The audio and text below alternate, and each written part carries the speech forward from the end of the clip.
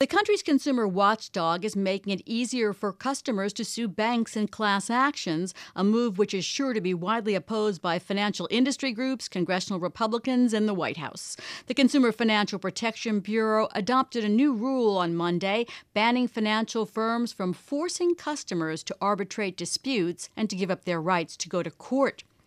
My guests are Rafael Mangual, a legal policy project manager at the Manhattan Institute, and Mike Gonzal, a fellow at the Roosevelt Institute and founder of the Rorty Baum financial blog, who is in the Bloomberg 99.1 studios.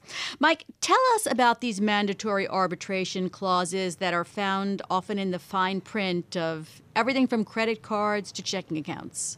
Yes, and they go far beyond that, too, to elderly care homes, to students in for-profit schools.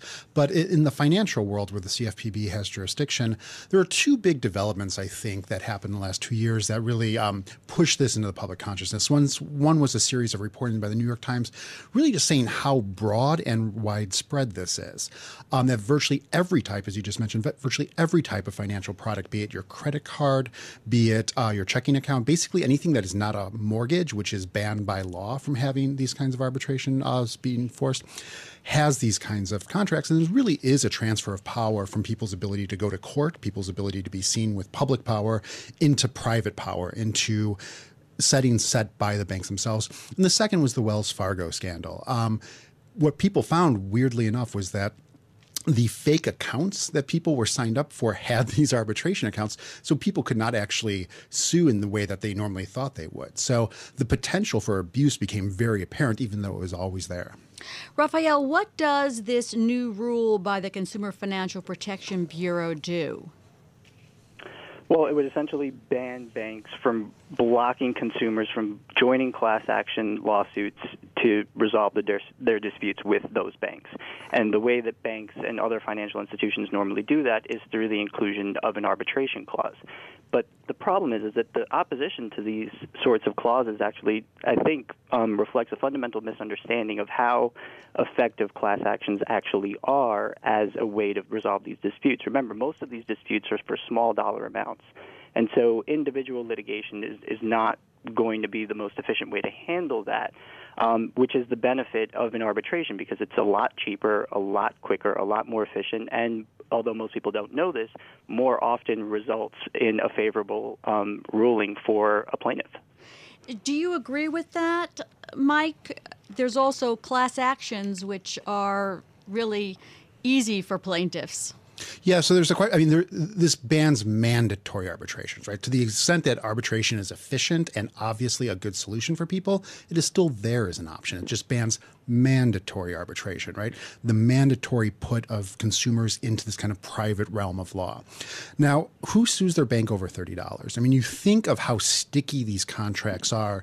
You know, if your bank charges you $20 that was invalid and fraudulent, are you going to sue them? Are you going to leave because, you have to go to HR and redo all your checking? You have to order new checks. You have to change everything. You're probably just going to eat it, especially if you do not know that other banks have protections as well. So this really does add an important element for consumers. And I think crucially the big thing here is that it removes that mandatory private power element. You do have your ability to go to a court. You do have your ability to band with other people in a way that is no longer dictated to you by the financial industry as a whole. Rafael, would you agree that for consumers this is a good thing? It might not be good for financial organizations. No, it's actually more likely to hurt consumers. And so one of the big reasons that you see some of the support that you're seeing for this new rule is this notion that, consumers are essentially, without power in terms of, coming out on top in these disputes. But the Manhattan Institute actually published a report by University of Virginia professor Jason Johnston a while back, and that report actually found that 70 to 90% of the time, a bank would actually refund the fees in response to a consumer complaint. And so, again, I think a lot of the support for this new rule, the CFPB, is based on a fundamental just misunderstanding of what the facts on the ground are. And so the notion that, allowing these consumers to join class actions is somehow going to result in, payoffs for them is just not reflected in reality. I mean, the CFPB's own report that they published in support of this rule found that consumers were only getting about $32 each in the unlikely event that a class action settled or resulted in a favorable verdict, whereas arbitrations that went to a decision delivered an average of over $5,000 per consumer. So the notion that this is good for consumers is just, again, not rooted in the facts. Mike, the CFPB report also found that hundreds of millions of these contracts include arbitration provisions and that companies have used the clauses to keep fights out of court almost 2/3 of the time. Are there other problems with that? Yeah, I mean, if this was so bad, if this was such a good thing for the banks that they would now pay less somehow, it's weird that the banks oppose it so much and consumer groups are so actively for it. There is obviously a big bias. The New York Times investigated this and found quite clearly very few people will ever sue or go to a court or try to go to arbitration over something like $20 or $30. Now, it is true that banks will often, refund things because there's now much more active enforcement as a result of the CFPB. But broadly, you want to think in terms of what are avenues that people have to find remedies against banks. And they're not going to leave their bank over $20, and especially if other banks may also be committing the same kinds of problems. Raphael, under the Congressional Review Act, lawmakers have 60 legislative days from the time they formally receive the rule to overturn the Bureau's decision. And they've used that to reverse 14 rules from the Obama administration. Will they be able to do the same with this rule? They certainly should look into doing that. The question of whether or not they'll actually be able to do it is still up for debate, but I think they will, and I think they should. But even if they don't, this rule is likely going to run into a lot of litigation in opposition to it, and that litigation is most likely going to be centered on the question of whether or not the CFPB's own findings actually support the promulgation of the rule. And Mike, the head of the key banking regulator wrote to the head of the CFPB to raise concerns about the rule. The controller of the currency asked that they share data used to develop its arbitration rule.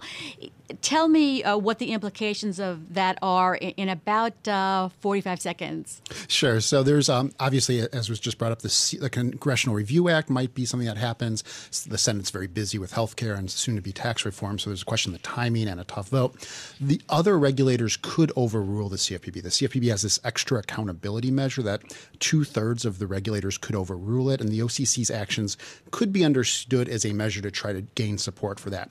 That is going to be a big lift, and it is not clear whether or not that would work one way or the other. Well, this will be something interesting to watch. Thank you both for being with us here on Bloomberg Law. That's Raphael Mangual. He's a legal policy project manager at the Manhattan Institute. And Mike Gonzal. He's a fellow at the Roosevelt Institute and founder of the Rorty Baum Financial Blog. That's it for this edition of Bloomberg Law. We'll be back tomorrow at 1 p.m. Wall Street time and hope you'll join us. Thanks to our producer, David Sucherman, and happy birthday to David. And our technical director, Sean Kilby. You can always find the latest legal news at BloombergLaw.com and BloombergBNA.com, plus a website for the legal community at BigLawBusiness.com. Coming up next, Bloomberg Markets with Carol Masser and Corey Johnson. You've been listening to Bloomberg Law. I'm June Grosso. This is Bloomberg.